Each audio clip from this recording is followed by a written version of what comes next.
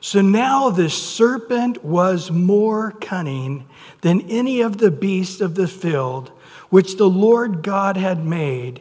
And he said to the woman, has God indeed said, you shall not eat of every tree of the garden?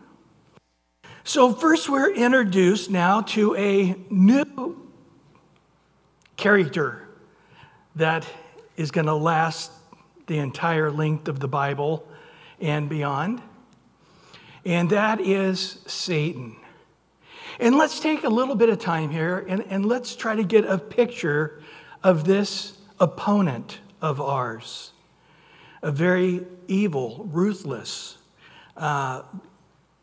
weird, bizarre. He's psychotic. He's completely messed up. And his thinking is so evil, so twisted, that it makes no sense to a rational mind.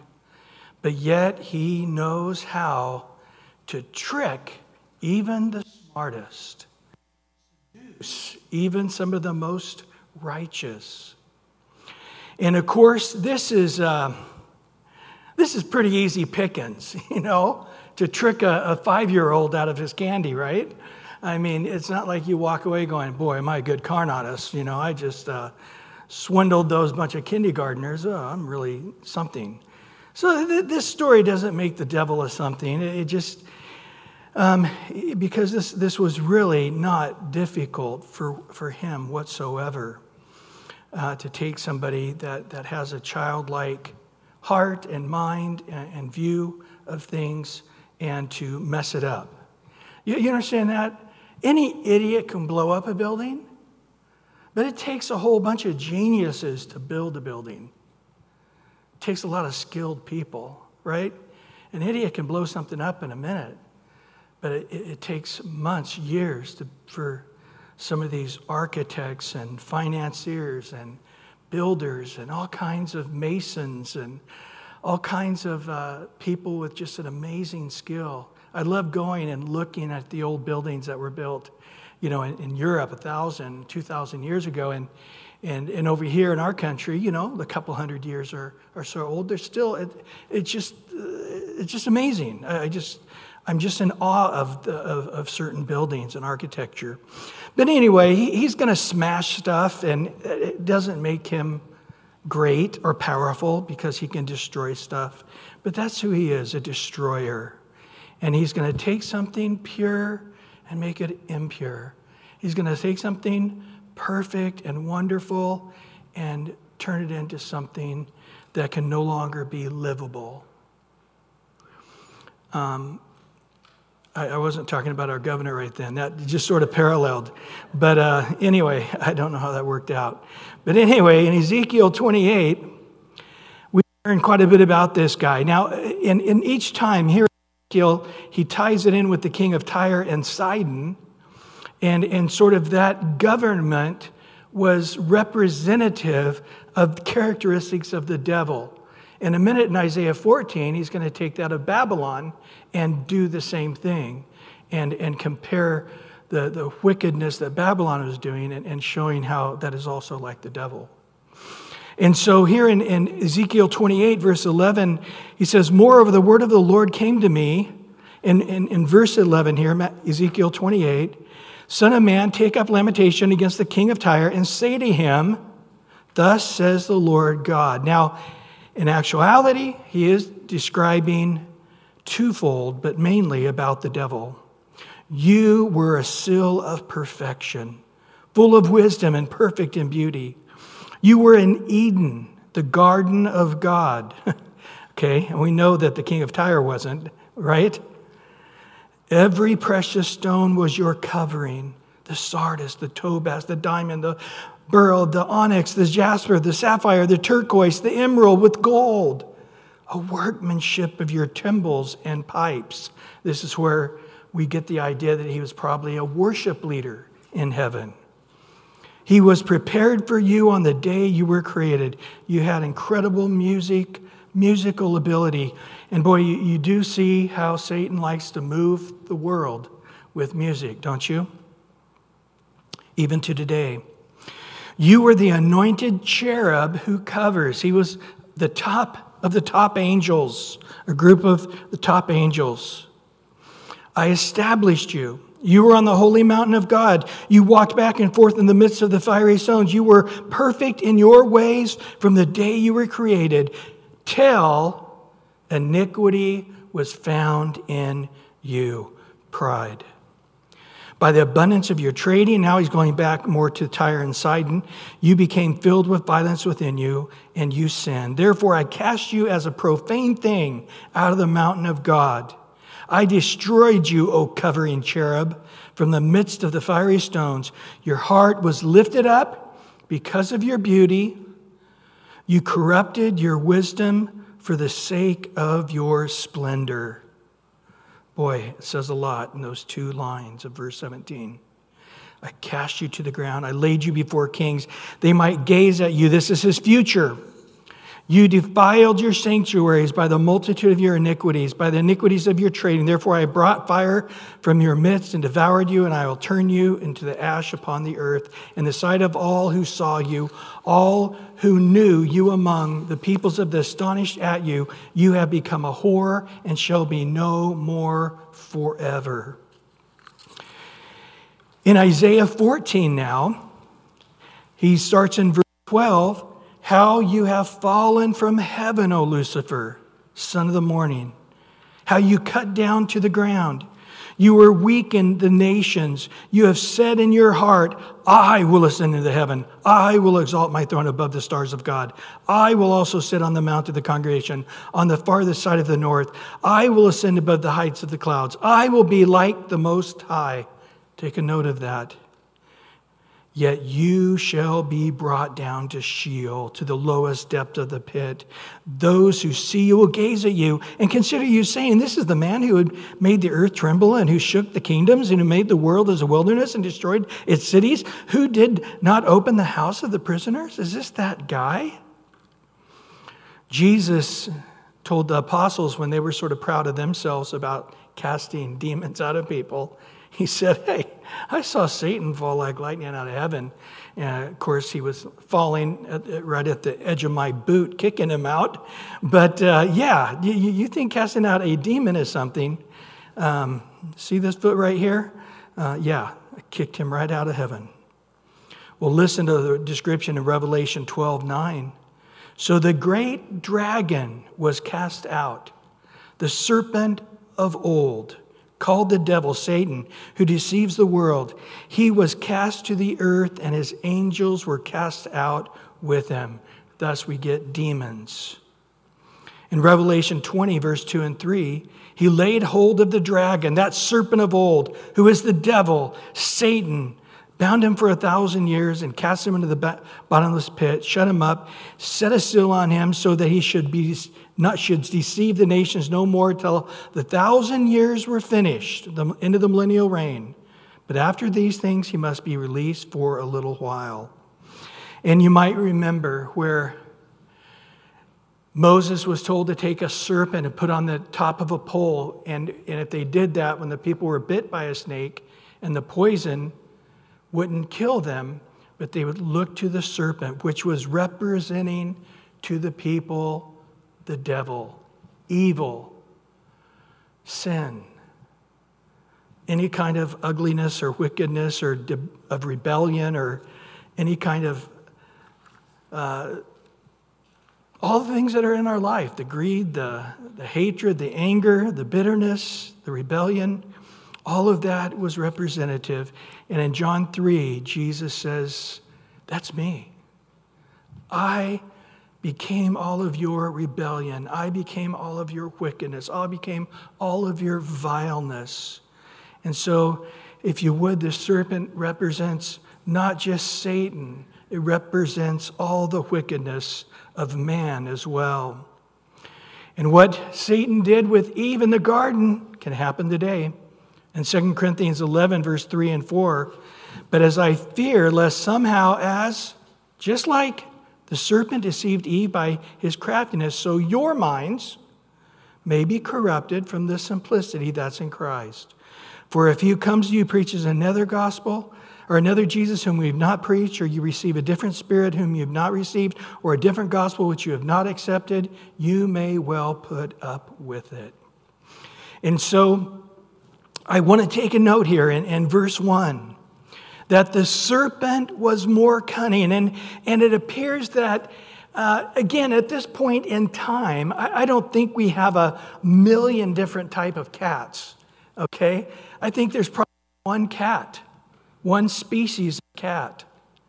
From that one species of cat will come all the other types of cats upon the earth. We have one set of man and wife, but yet within them is all the different species of man that one day will populate the earth. All the colors, all the eye types, all the different, eventually, nationalities. We'll talk about that. The Bible mentions when that happened. And so I don't think we have a whole bunch of different types of snakes.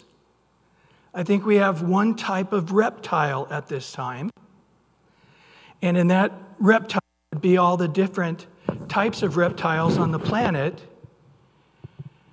And so he is saying from you, this one common species, and at this point, he says it's not just like a serpent that we see on the ground today. Revelation says it was more like a dragon. And again, they didn't have actual dragons in the Bible time. They had them in their mythology as we in ours. But he is saying that it wasn't so simple as seeing a snake like we see today. Now, all of those snakes did come from that dragon, that snake, whatever it was. And that's why they are slithering on the ground today. But at this time, many estimate that maybe they had wings.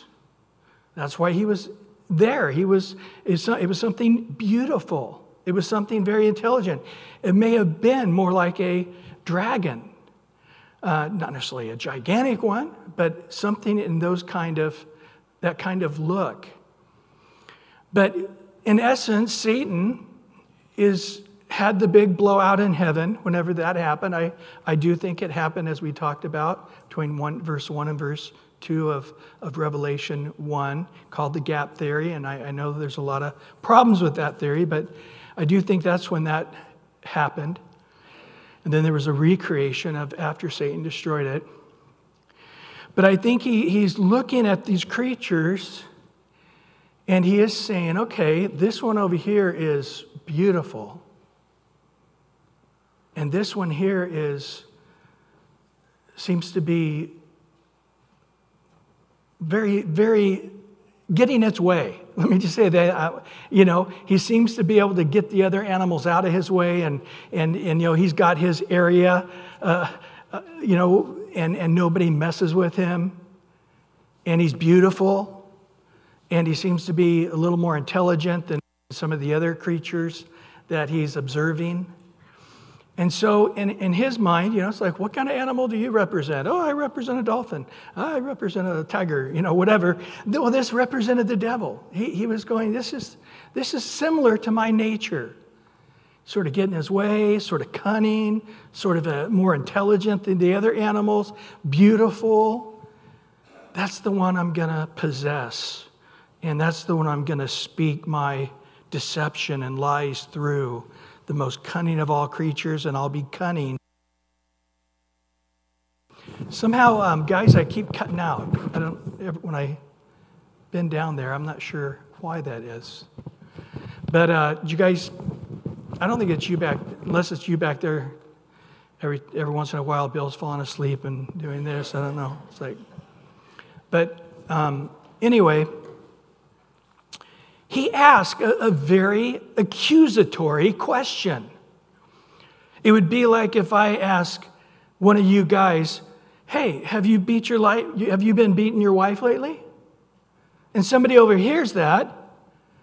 The fact is you never have beaten your wife, but yet the assumption is going to be he must have at some time because Brian asked him that question. Why would you ask the question unless it had been an issue? Well, in this case, he's in essence saying, I know God's oppressive.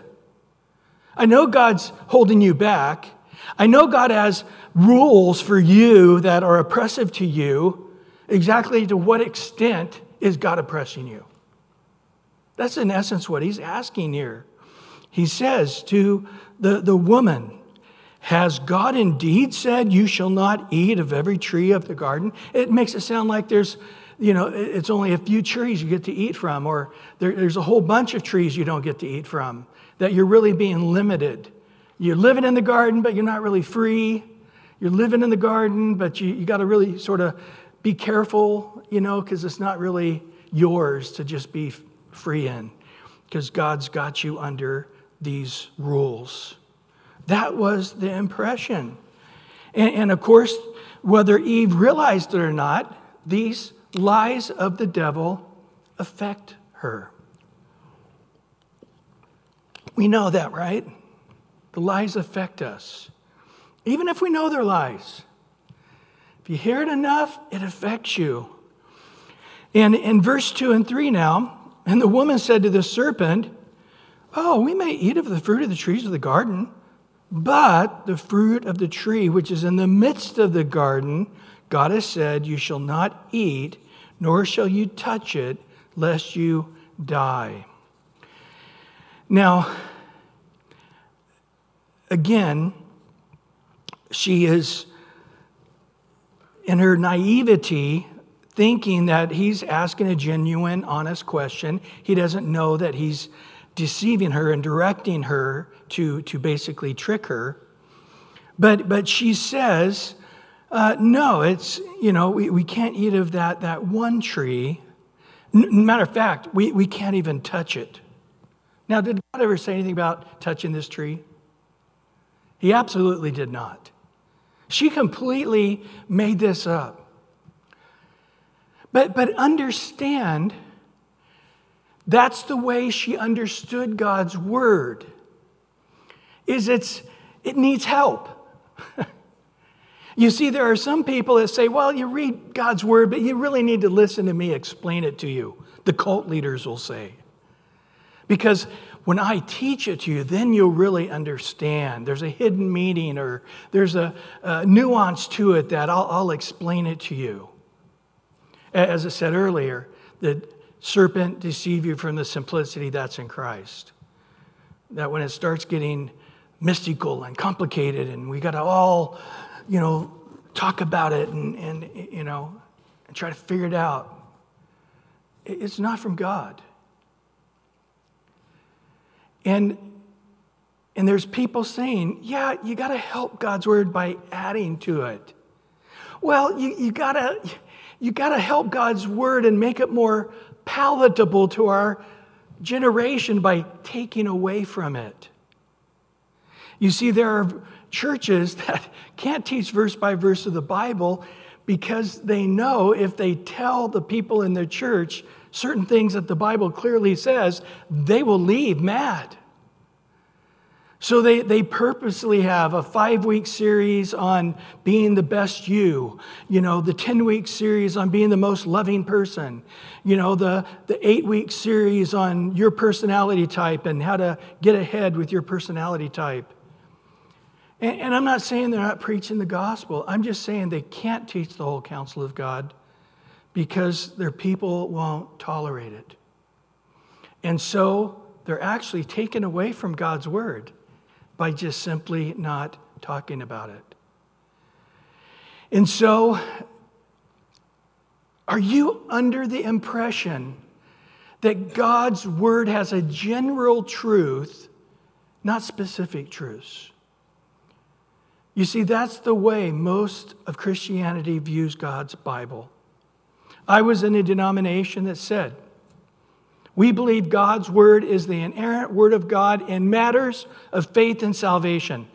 What's that little tricky doctrinal statement say? We believe Jesus died and rose again. Outside of that, the Bible's full of a bunch of errors. Do they believe there's a real Adam and Eve? No. Do they believe there was a real flood? No. The professors I had in college, most of them did not believe there was a real devil. They believed there was evil. They did not believe the Bible specifically. They did not believe that Jesus said anything the Gospels say. Those are what monks wrote. Those are what people wrote hundreds of years after Christ because it was the kind of things they wanted to hear Jesus say, so they had him say it. Did you know there's missing books of the Bible? They won't let us put them in our Bible. Missing manuscript. You know, the Catholics have 5 extra books in their Bible. Why don't you? They're always telling you, you can't take the Word of God as the Word of God because it's not really there. Some of it's in there. You got to pull it out. I'll let you know when it is and what it isn't. Do you understand? I think of King David. He was a man after God's own heart. Read the Psalms. Read what Solomon said, my dad told me. And you will find them saying the Bible is perfect. The Bible is powerful. God's Word changes you. God's Word is strengthening you. It'll keep you from evil. It's the light that should light up every single step you take. I don't take a step without that light. It says it's been proven.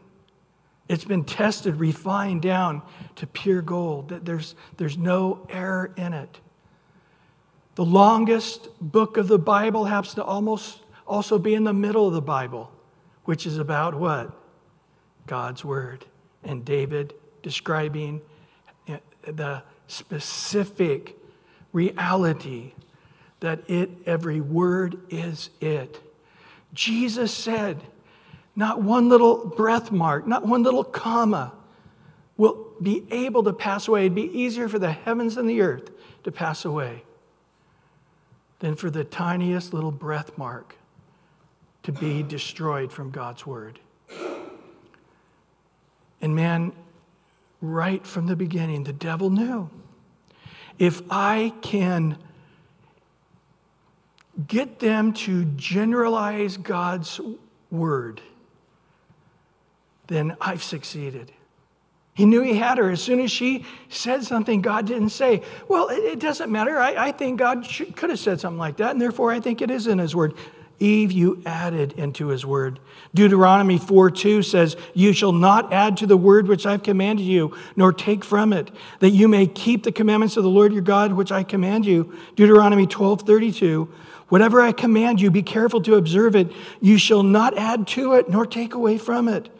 Proverbs 30, verse 5 and 6, every word of the God is pure. He is a shield to those who put their trust in Him. Do not add to His words, lest He rebuke you, and you be found a liar. Revelation 22:18 and 19. For I testify to everyone who hears the words of the prophecy of this book, if anyone adds these things, God will add to him the plagues that are written in this book. Wow. If anyone takes away from the words of the book of this prophecy, God shall take away his part from the book of life, from the holy city, from the things which are written in this book. Wow.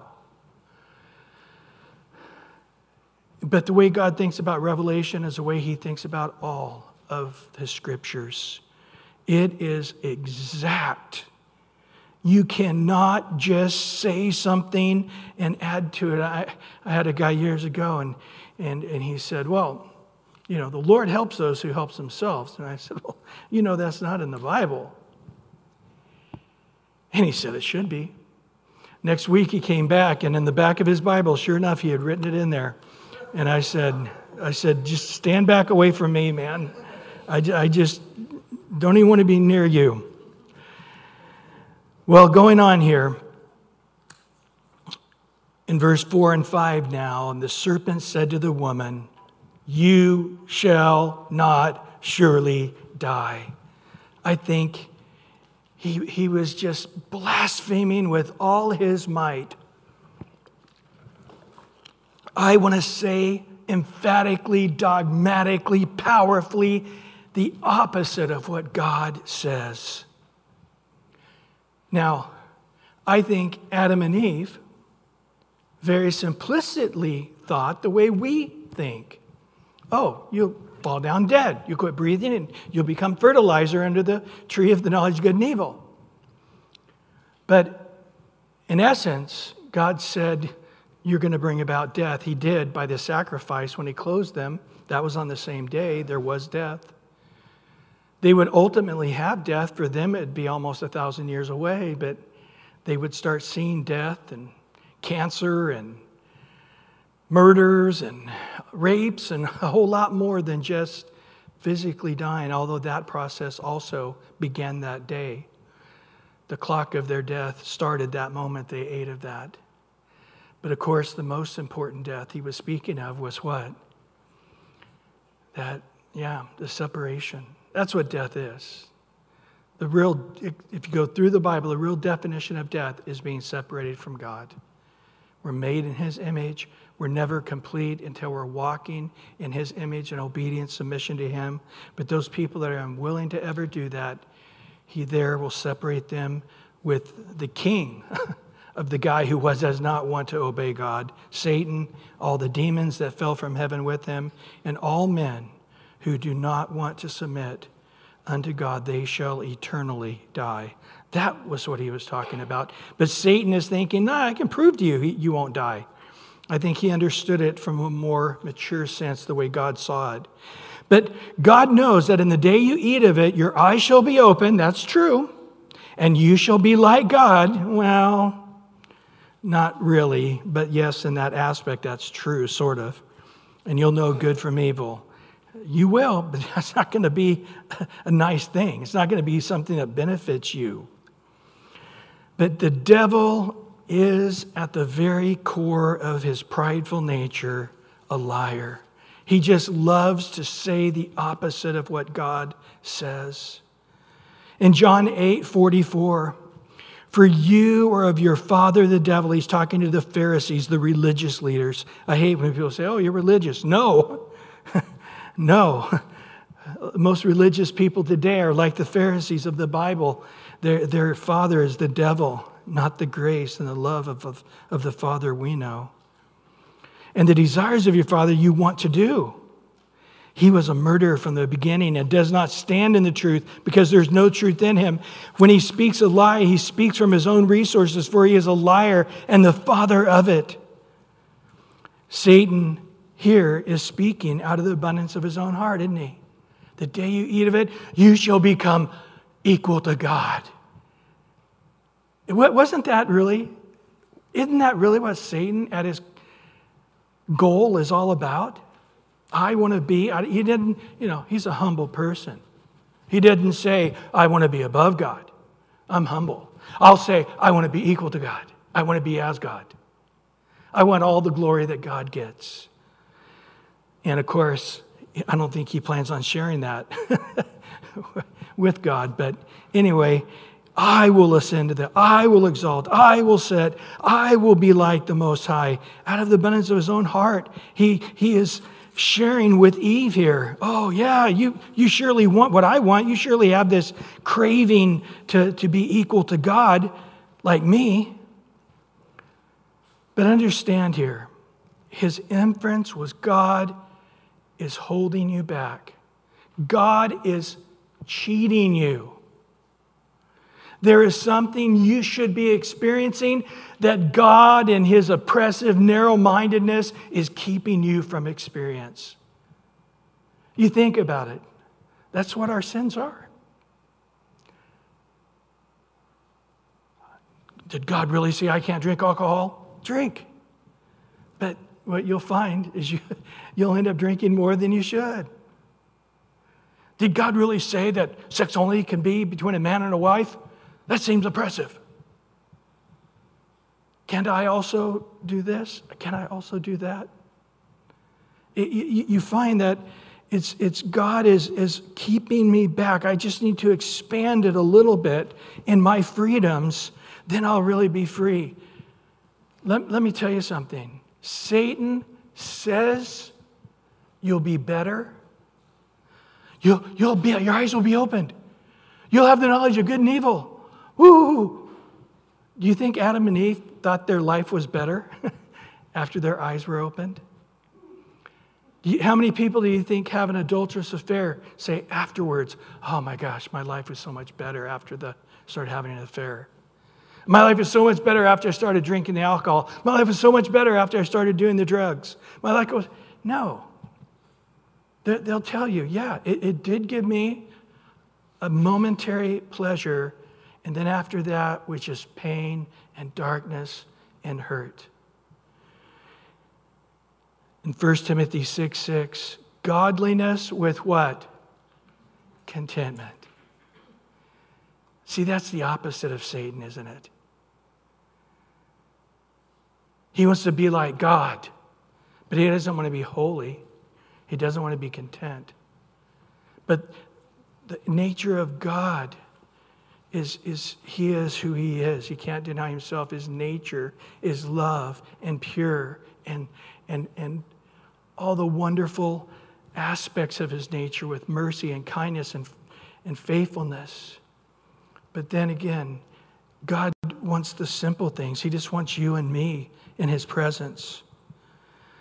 And so for us now, we don't have to have more. We just got to be content with what we have. Psalm 84, I love this psalm, verse 11. The Lord God is the sun and the shield. The Lord will give grace and glory. Just think about that. Isn't that what you want?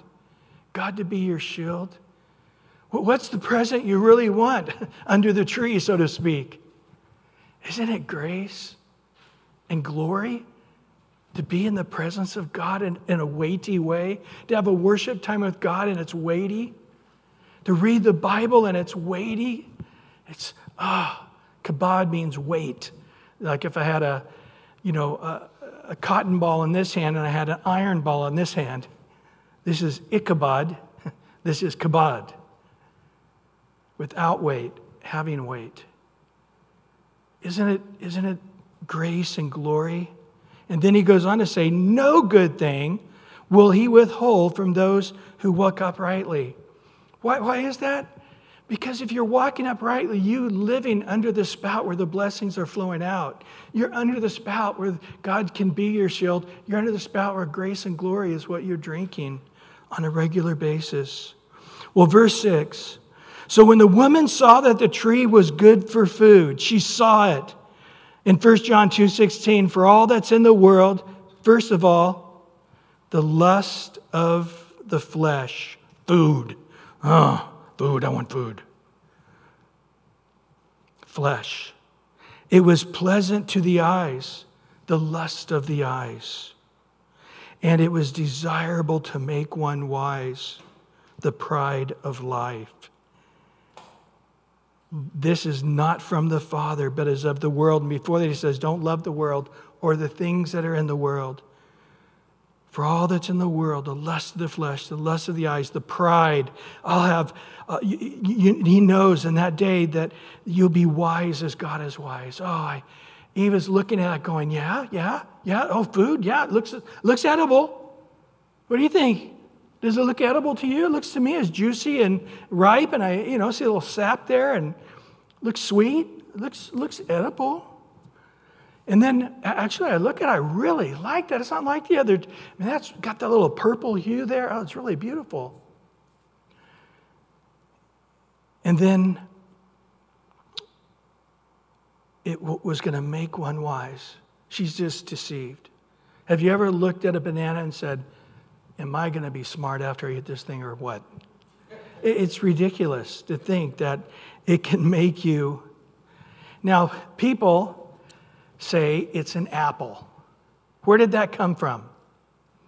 It came from Milton's writings in Paradise Lost. Twice in that 10,000-line poem, he says the fruit was an apple.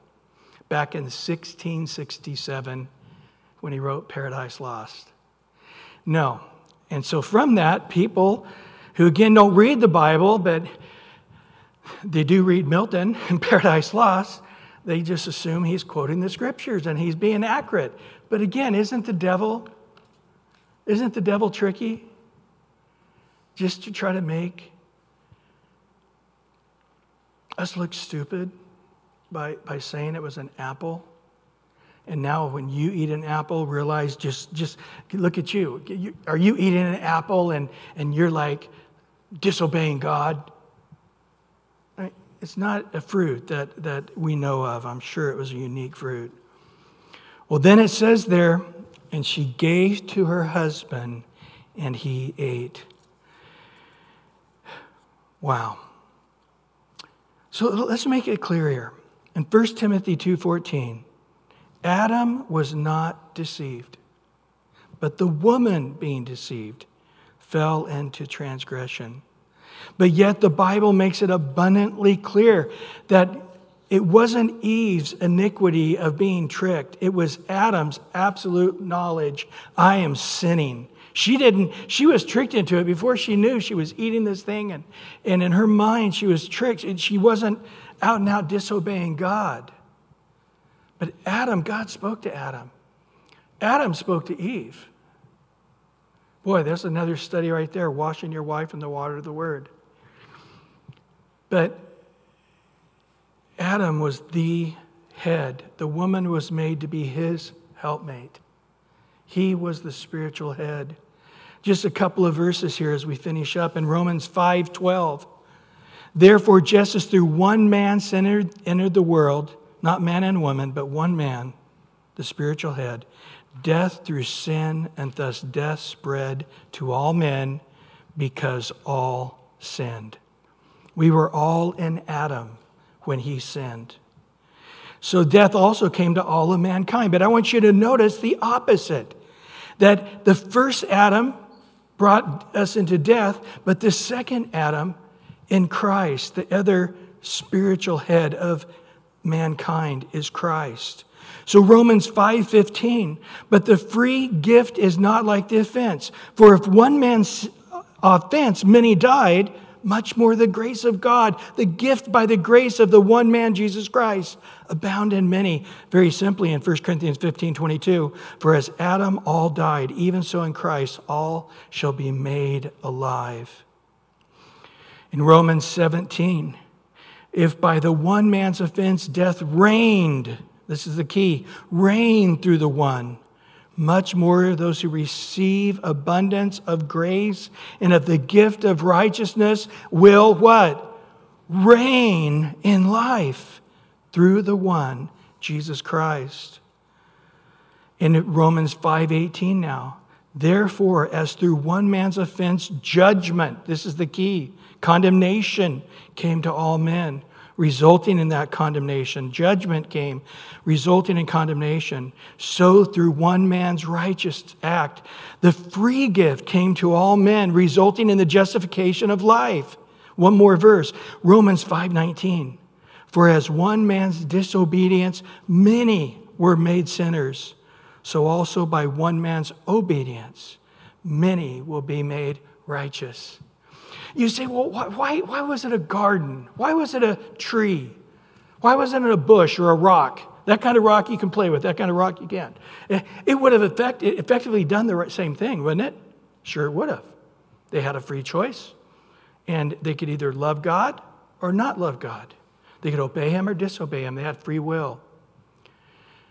But yet, as we stand back and see the whole story, what do we discover about the tree?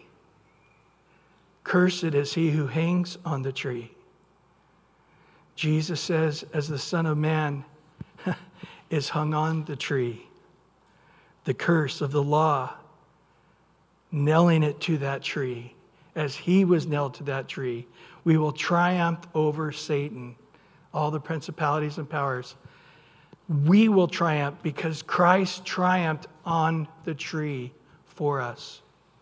It starts in a garden with a conversation with the woman and the devil. It ends in the garden with the Son talking to the Father. It starts in perfection and bliss. In the garden, Jesus is praying, and blood and sweat, and it is coming, Father, if there's any way for this cup to pass. But what? Not my will, your will. In the second garden was complete submission. There was death that life could come. That's why Paul says, so now death is working in you that life would be in others, just like in Christ. Started in the garden, finishes in the garden. Started with the tree, ends with the tree. It's interesting that there's only one particular tree mentioned. It's the fig tree. They're going to make cloth out of fig tree, as we'll see next week. But it's interesting that Jesus tries to eat from the fig tree. He can't get anything, curses it, and it dies, and they're amazed at the curse of the fig tree. Well, Jesus had a particular dislike for the fig tree. And now we know why as we read Genesis.